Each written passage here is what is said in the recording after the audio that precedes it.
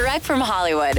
Last week, Selena Gomez hosted a fan Q&A on Instagram Live, and when a fan asked her, will you be releasing new music anytime soon, she replied, as far as new music, I don't know, before leaning into the frame and coyly mouthing, yes, silently. That was the first hint that she should be unveiling previously unrecorded new music, even though the deluxe edition of her latest album, Rare, is only months old. But she's now confirmed it after posting a new photo sitting on the floor in front of a vocal booth built in her house, with her notebook beside her and lyrics clearly laid out on a music stand. She captioned it, "Makeshift studio so I can work from home."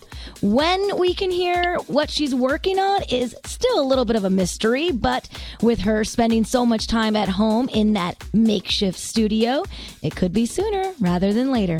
That's Direct from Hollywood.